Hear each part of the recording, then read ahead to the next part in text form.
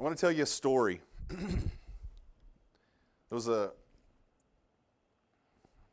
young boy who had a really messed up self-image. He had no confidence, didn't believe in himself. He believed that he was not very good looking and very unattractive, not handsome at all. He had large ears that stuck out, and he would get teased by other kids about the way he looked. He also moved around a lot. His family moved around a lot. So he was always trying to make new friends and start over. And this boy had a secret that only his family knew about, and it brought him great shame. He tried to keep the secret as best he could, but try as he might, his secret would get out.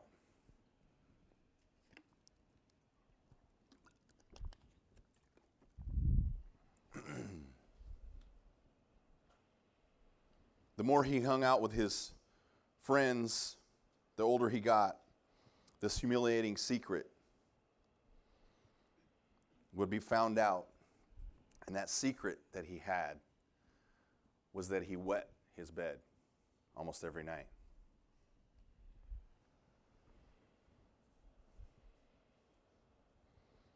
This humiliating secret haunted him.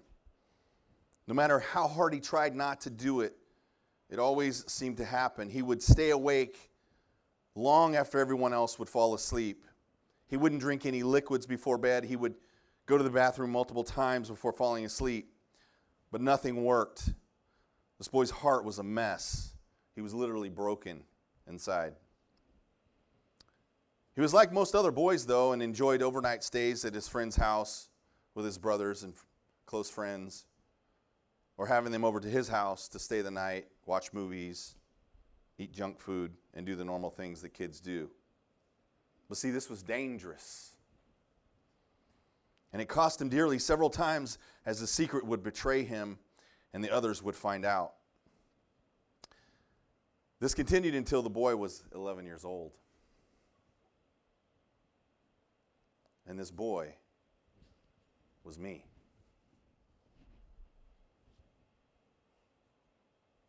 I want to talk to you this morning about labels and how we label each other and how we label things.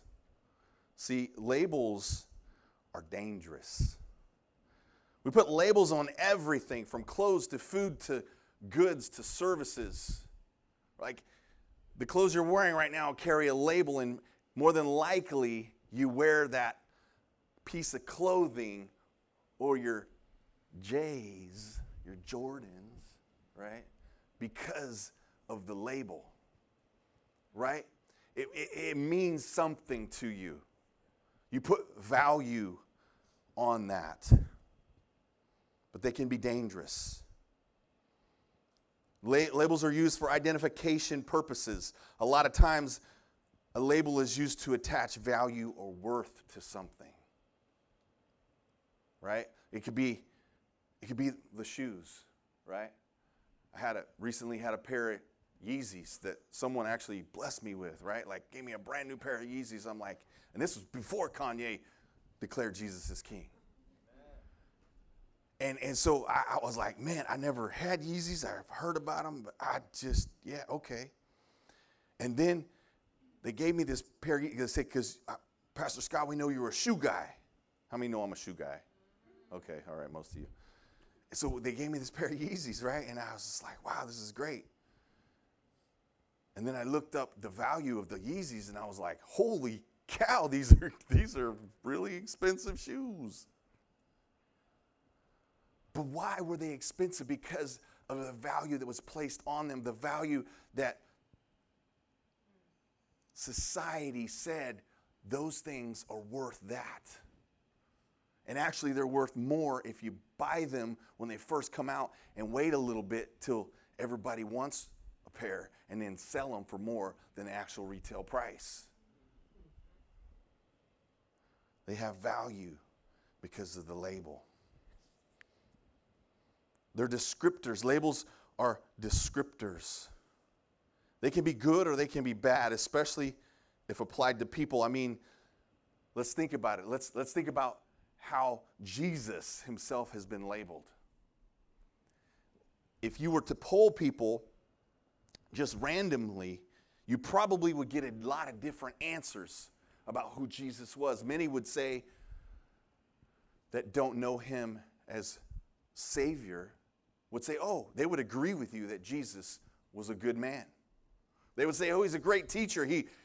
Some would even say, label him a prophet. He was a good man that lived a lot of years ago and he did a lot of good. And we read about him in what's called the Bible.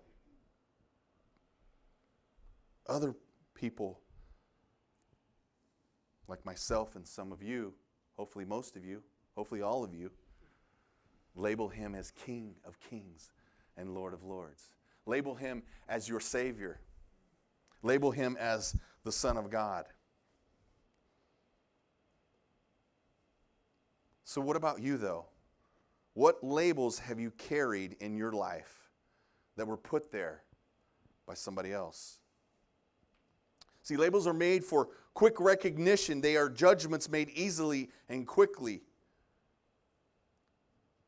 How about this? How about labels that a city carries? Think about the city of Stockton and the labels that have been put on this city. Again, if you asked the man on the street or the woman on the street, tell me about Stockton, I'm sure you're going to get a lot of descriptors about Stockton. Most of them are probably negative. Why is that? Because when a label gets put on something and then gets repeated by somebody else, it goes like wildfire. It perpetuates. It's easy then to talk about something that has a label on it. I read a recent poll. Of course, there's been several of these that have come out over the last 10 years or so.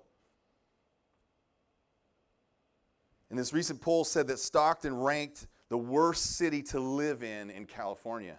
And I'm like, they didn't ask me. Who are they talking to?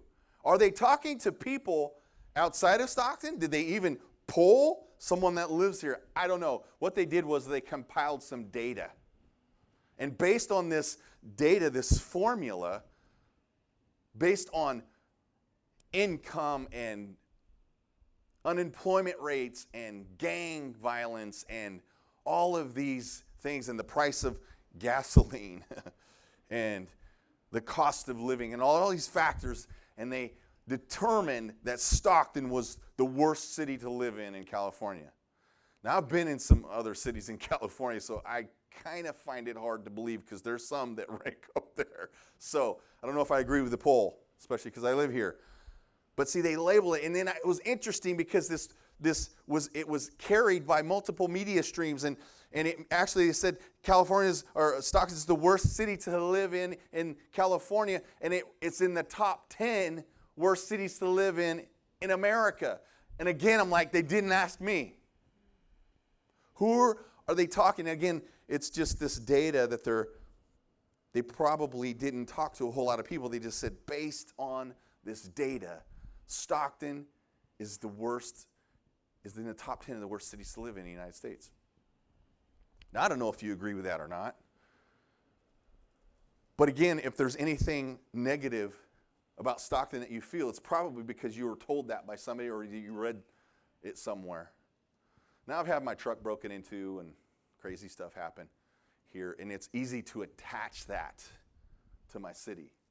But heck, you can go to live in San Ramon and get your house broken into, right? You could go to the ritziest, glamorous neighborhoods with the gated communities and all of that, and your stuff can still get stolen. You could still be assaulted in those places.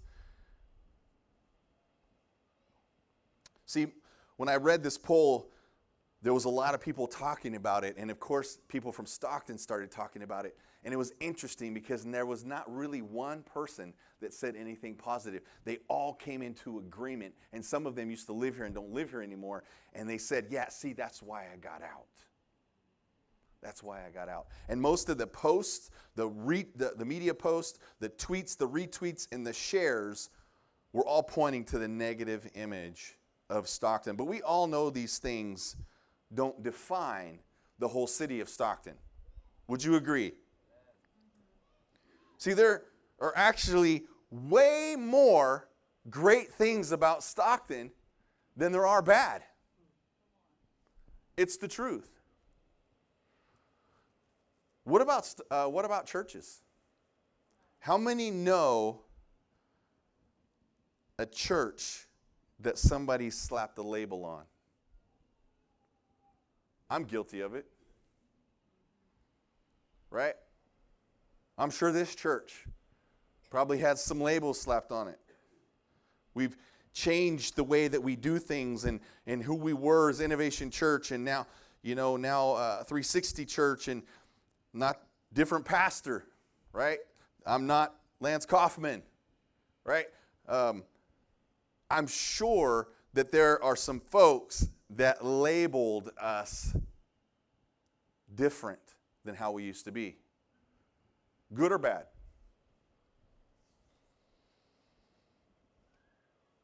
We sometimes will describe a church. That church is boring. That church is dry. Or that's an alive church. Or how about this one? That church is legalistic. Presence-driven, word-based, crazy church, wildfire. The list goes on and on. See, we all use labels on many different things. What about Yelp reviews, Google reviews, right?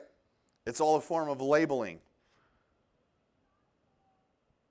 It's a way for you to let somebody else know your opinion about a certain thing, right? And it's, for the most part, it's positive. But how many know that when somebody does a review online, it's usually because they're mad that something happened? So when things go really good, a lot of times you don't really, it's getting better, like we're really trying to encourage people. In fact, if you need to go we highly recommend that you do a review of 360 Church because since we changed the name and these things matter, we want people to know we're here. So when you do reviews and they're good reviews, hint, hint, good reviews, it becomes more, we have a more online visible presence. So if you haven't done a review of 360 Church, please go do that. Google reviews, Yelp reviews, all help. You can say that the preaching is fire. Amen. What does God say about labels? Especially when he's talking about you. What does God say? What's the label that he puts on you? Glad you asked. Turn to Proverbs 4. Proverbs chapter 4, verse 20 through 22. It'll be on the screen if you don't have your Bible with you or your tablet or your phone. Verse 20 says, "My child, pay attention to what I say. Listen carefully to my words. Don't lose sight of them. Let them penetrate deep into your heart.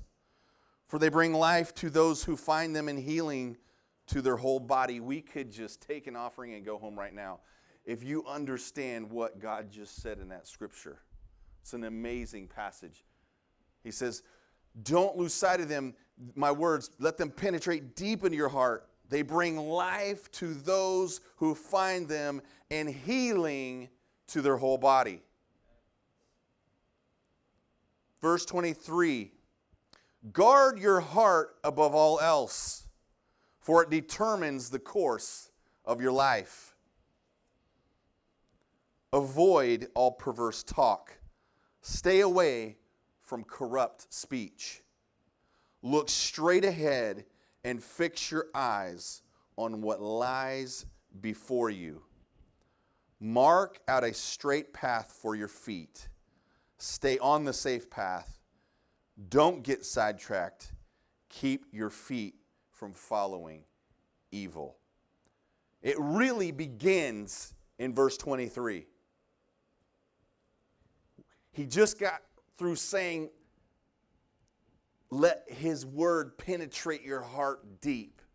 But then he says, guard your heart. Guard it. For it determines the course of your life. Some translations say it's the wellspring of life. It's where life literally ebbs and flows out of you like a spring.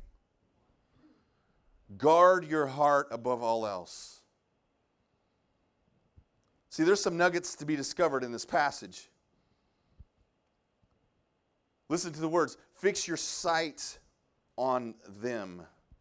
He says, listen to my words. Fix your sight on them. Let them penetrate deep in your heart. They bring life and healing. And then once my words are in there, guard your heart. Your life depends on it. I'm paraphrasing here. Avoid jacked up talk, corrupt speech, i.e. bad labels, negative language. Look straight ahead. Fix your gaze on what lies ahead. And I'm just giving you, not going to beat around the bush. Fix your gaze on what lies ahead, Jesus and his word. And then map out a straight path and stay on it. Don't get sidetracked and allow your feet to follow evil. This is God speaking directly to you and me about labels. He is saying, find out what I say about you and believe that. Listen to me. God always, say always. He always speaks to my identity, to your identity. He always speaks to your identity and my identity, early and often. Remember last week's message, we talked about Gideon. It's the first thing the angel of the Lord said when he appeared to Gideon. Valiant warrior. He was in a hole in the ground, hiding. And Jesus said, because I believe that it was pre-incarnate Jesus that appeared to him, and he said, valiant warrior. Is that so that we skip over that? See, time and time again, God, when he addresses someone in Scripture, he speaks early and often to their identity first. He wants them to understand, this is how I see you. This is the lens that I'm viewing you from. And many times, it doesn't line up with the circumstances of this person's life. Who they're living. If you looked at their life, you wouldn't say, Jesus' description don't add up to what he just said about this person. Right? In Genesis chapter 11 through 17, God speaks to Abram and Sarai. Sorry if I'm pronouncing her name wrong. And he changes their names to Abraham and Sarah. How many remember that scriptures, that story? Might have to go back to Sunday school. See, Abram literally means exalted father. See, he was a father figure. He was a man of influence already. And he carried a father's heart, but he was childless. Him and his wife couldn't have kids. Sarai means princess. Literally, that's the name, what Sarai means. And God says your name is not princess anymore. And he changed the name from Sarai to Sarah. And see, some of you might read it and do a study on it. There wasn't a whole lot of difference, but there was one distinct difference. Because princess is kind of a nice name to have. Am I right, ladies? If your name means princess, you're probably pretty happy. But God saw her deeper than that. And it was because of the covenant that he cut with Abraham. It was because of the covenant that he made with Abraham, that he made with man. And he said, because of this covenant, I want you to understand how I see you, and that's going to require me to change your name, if so ever slightly. So he changed Abram to Abraham. So from exalted father to father of nations. Very slight transliteratory, and that's not even a word, I just made it up. Meaning, Abram to Abraham. But the difference is huge. Exalted father, a man that carries the heart of a father, but that's childless, to a man that literally his seed would spawn nations. Huge difference. And this was before Isaac came along and Ishmael. God was speaking to Abraham's future. The same with Sarai. So Sarai is princess, and God says, no, now your name is Sarah. There's a difference there. And really, when you study this slight difference, what it means is a woman, a noble wife, a woman of nobleness. But really, the meaning behind it is you were princess, and now you're noble woman, esteemed. What he was saying is you're going from princess to queen. How many know there's a difference there? It's one thing to be a princess. It's another to be the queen. That's literally what God was saying.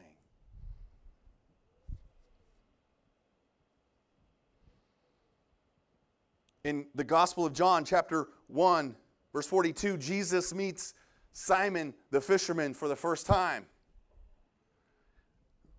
Preached this message before. It's a fire message. You could go back and listen to it on podcast. And yes, that was a shameless plug for our.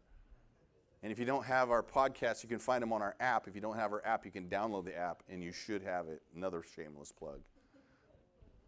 But on the app, you can go to any of their podcasts over the last few months. And I believe it was in the series, The Boat, one of my first series, that we talked about this, that God always will speak to your identity. And when he met Simon Peter for the first time, in that first engagement, and it was literally Peter's brother that said, I think we found the Messiah, the one that we've been waiting for. And I want to take you to meet him. And when Peter went with his brother and he met Jesus for the first time, the very first thing that Jesus did in that encounter was he changed his name. See, is it already that time? Holy moly. Got to rock and roll.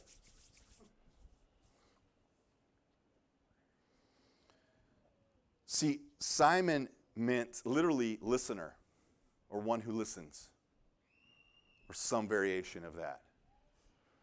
Now, we read about Simon in the scriptures as a disciple, and he's far from that, right? Like, he's like the first one that always opens his mouth and usually sticks his foot right in it. But Jesus, in that encounter, he says this. He says, you are no longer Simon, but you will be called Cephas, or translated Peter, which means rock. And then as he describes the future to Peter, he speaks to his destiny. And he speaks to Peter's destiny, and he says this. Now, I know some of you, we can debate on Jesus was talking about himself when he said the rock, but he just called Simon a rock. He said, your name's going to be changed to Peter, which means rock. And he said, upon this rock I will build my church. He was speaking to Peter while he was saying that. He was saying, and who was the leader of the early church? Peter, after Jesus ascended. Peter was. What he was doing, he was speaking to Peter and his destiny, and he said, you are one that has spent night after night after night in a fishing boat and the early morning cleaning the nets. But I am going to make you fishers of men. And you have something inside of you, and I'm going to change your name that speaks to your destiny. Jesus cares about labels. God sees you differently most times than you see yourself. Back to Proverbs 4, and I'm going to speed up and start talking faster. Why is it important to guard your heart? Your heart determines your life. There were some scientific studies recently, and it's fascinating to me. I was reading this week, and it says specifically to how the brain works, and they found that gratitude or being grateful literally changes your brain. Did you catch what I just said? That having a grateful mindset, living a life of gratitude changes the makeup of your brain. It's scientific. Like, they were able to study how the brain works. See, and they also in this they said that they found that like gratefulness cannot be faked. Like, you could say, I'm thankful for this, but it's still not reaching the level of gratefulness. That's a good place to start, being thankful. Like, gratefulness and having gratitude is something you have to cultivate. It becomes a lifestyle where you have to be purposeful about it. And when you do that, you can't fake it. There's a point where you actually start to feel it. And no, we often teach that emotions and feelings can be tricky.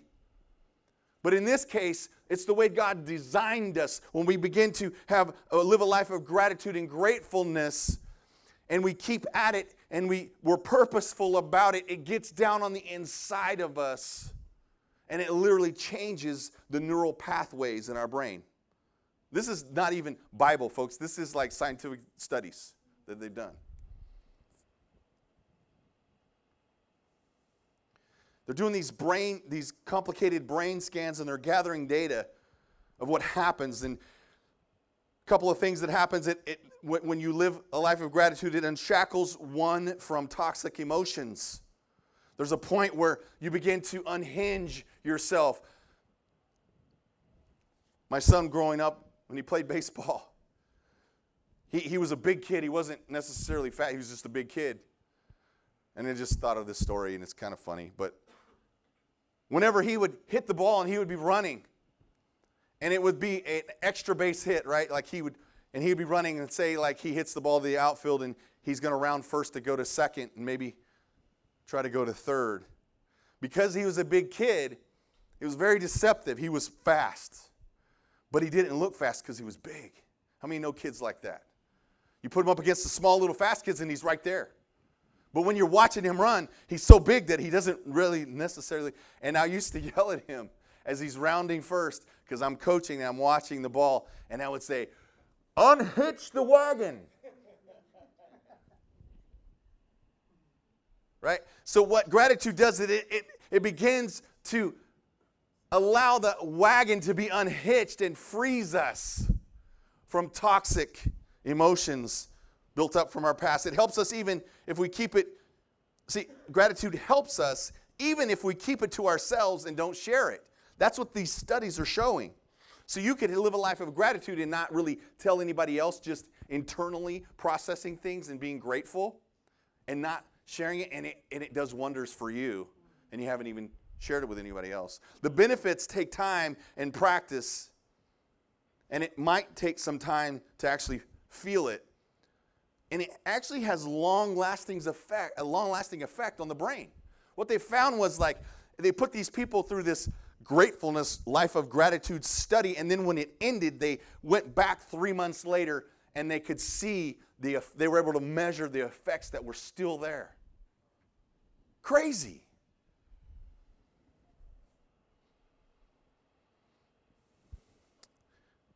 They had these elaborate brain scans, and they noticed greater brain activity in the medial prefrontal cortex that caused new neural pathways to be built. It's fascinating stuff. See, the feelings of gratitude this is one of the most important things that they discovered. This is crazy.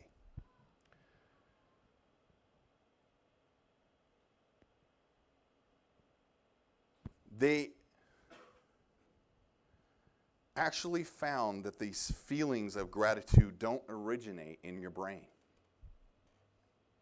They actually are a product of our physical human heart. So what they've discovered is that there's signals that the brain sends to your heart, and the heart sends back to your brain. And they actually say that the heart sends more signals to the brain than the brain sends to the heart. Think about that. Basically, your heart has a brain of its own, right?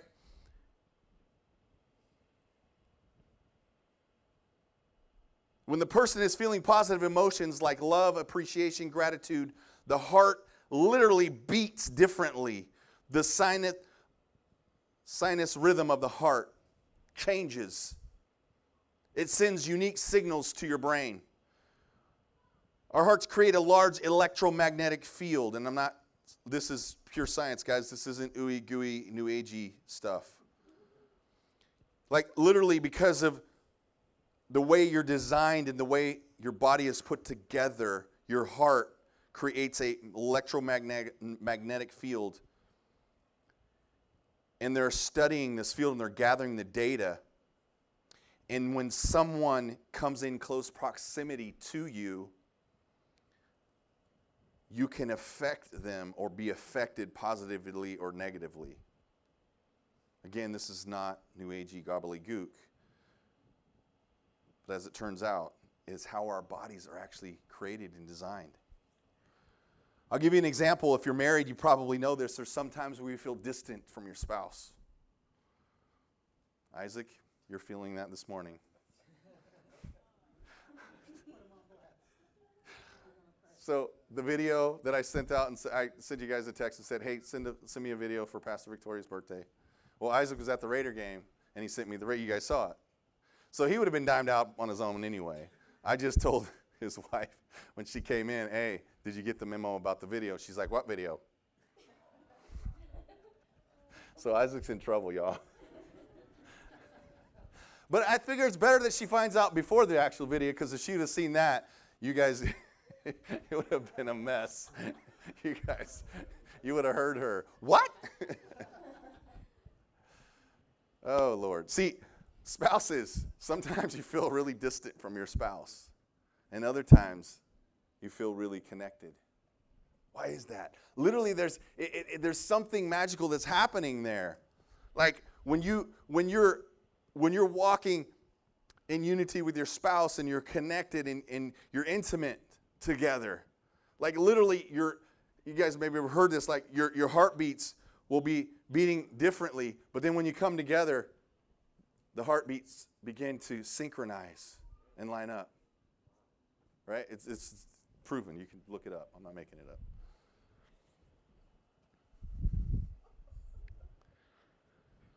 See, husbands and wife, when they connect and are close physically and spiritually, emotionally, their heartbeats come into sync with one another. The rhythm becomes the same. Think about this. Think about the church. Think about that when the scriptures say to come together in unity. Let's talk about the book of Acts, where the 120, Jesus has been crucified, buried, and resurrected, and ascended. And he said, go and wait together, because I'm going to bring the Holy Spirit. I'm going to send the Holy Spirit to you. And it says that they were in the upper room praying, and they were all in one accord. There was something incredible that was happening. What that meant was that their hearts were all beating the same. There was something going on in that room that they became. That's why sometimes when we pray, we get in a circle and we get close to each other. It's the way God designed our bodies. See, that's why I always speak against isolating yourself. That's why I always encourage you to come to church. That's why I always encourage you to come to hub groups, because right now the way you're sitting, you're in close proximity, but you'll be in more close proximity as if you're sitting around a table or as a group together in a more intimate setting. That's why our small groups are so important. It's where life happens. We don't just say it. It's where relationship is built. See, your heart matters. It is of vital importance. There's 3 types of labels, and I know I'm going over. I'm just going to roll through them. Number 1, labels that others stick on us.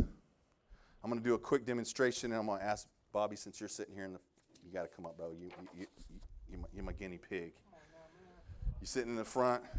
I need you just to stand right here. Away or to You can turn around. All right. Turn around. Why you going to hit me like that, man?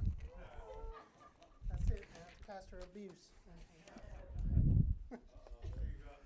Now you speaking my language, man. You know, I keep it real. Rage Against the Machine is coming back. Oh, my God.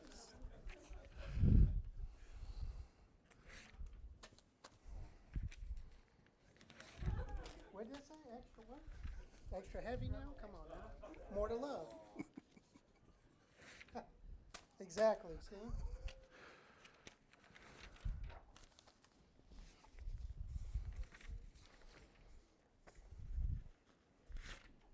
All right, now you're just being mean.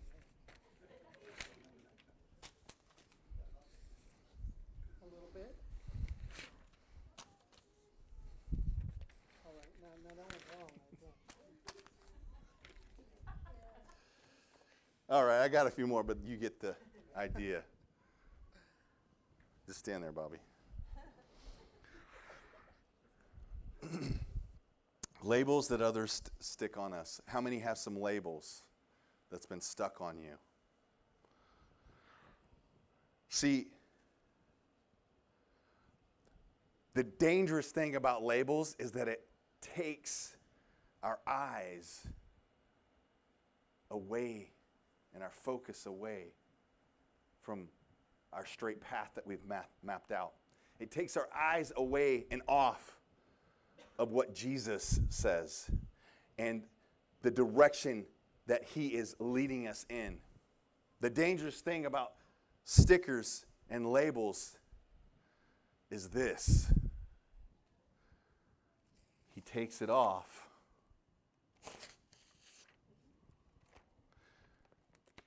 And now his focus is on the label. And everything, all of his senses, his eyes, his mouth, as he's reading it, his ears that are hearing what he's saying, and his attention goes to the label.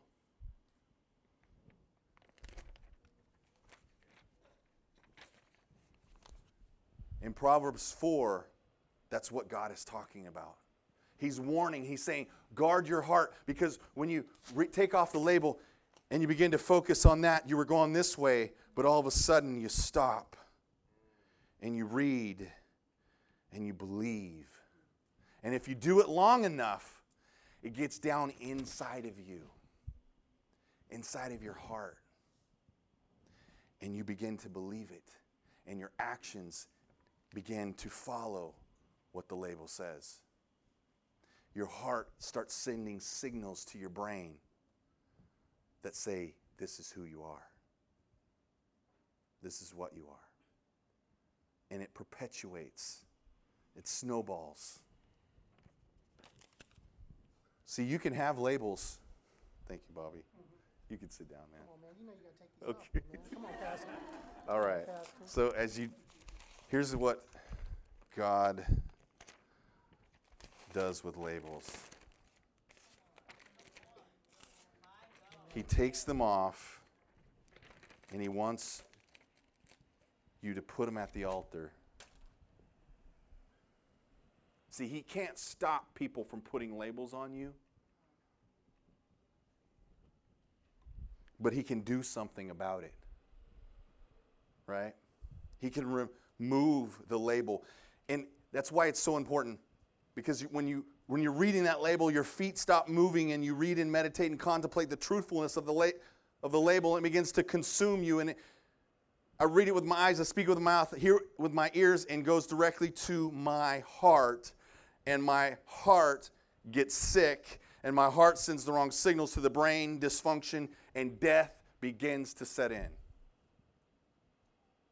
Number 2. Labels that we put on ourselves, these are the most dangerous kind. These are the worst kind. They tend to be the loudest and carry the most weight. They do the most damage. They come from comparing ourselves to others, and they can seem overwhelmingly believable. They lead to isolation and withdrawal. This was my life as a young boy, as I described earlier. Circumstances led me to believe the labels that I put on myself. It crushed me and sent me into a miserable, anxious early childhood. Here's how it changed for me. When I started playing organized sports, I found out I was a pretty good athlete. And I began to excel. And that one change began to change how I saw myself. And I began to peel those labels off that I had placed on myself. God doesn't let you use them as excuses, though. He doesn't let you use your labels as excuses, ever. He won't let you become or stay a victim. Number 3, only the label that God gives you really matters. And God has many labels for you, many descriptions, and they're all good. He even has a new name for you. In Isaiah 62:2, part of it says this. It says, and you will be given a new, this is God speaking, he said, and you will be given a new name out of the mouth of the Lord. Out of the mouth of the Lord, he will give you and I a new name. And how many know that it's just not any name? It's going to be from Abram to Abraham. It's going to be from Sarai to Sarah. From exalted father to father of nations. From princess to queen. God always has something better in mind, and he speaks to your destiny.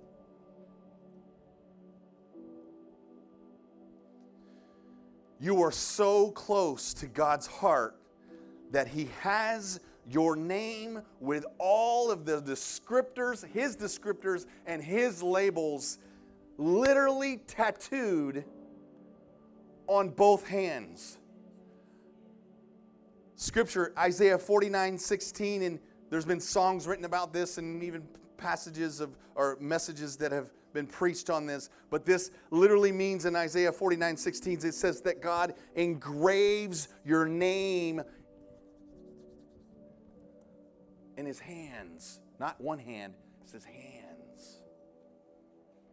That means every time he raises his hand, he sees your name, who he says you are, the label that he puts on you. And it's not just written in a disappearing ink or ink that will be washed off or fades. It's engraved in his hand.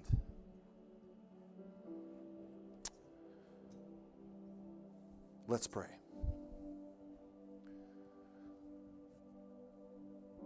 God, you're incredible. How you've designed us and how you've made our hearts, and you put this body together, and Lord, you just, there's a reason why you say, guard this precious thing that pumps blood through our veins and keeps us alive. Guard it. Yes, you were talking spiritually, but you're also talking physically, because those things transcend one another. And as we begin to understand that our health depends on what we put inside of our heart, and these labels that we label each other with can be so damaging, especially the ones that we put on ourselves. We identify with them. Holy Spirit, we thank you for being here this morning. We thank you for working in each person's heart this morning. Lord, my prayer this morning is that each person in here would begin to get a greater understanding of the name that you have given them, the destiny that you have called them to. Lord, whatever they're seeing about that destiny would be just the capacity to see it in a greater way. Reveal that this morning for each and every one of us here. We just thank you, Lord. We thank you for your word. And I just pray for every person that they would have a greater understanding this week of what it means to guard your heart.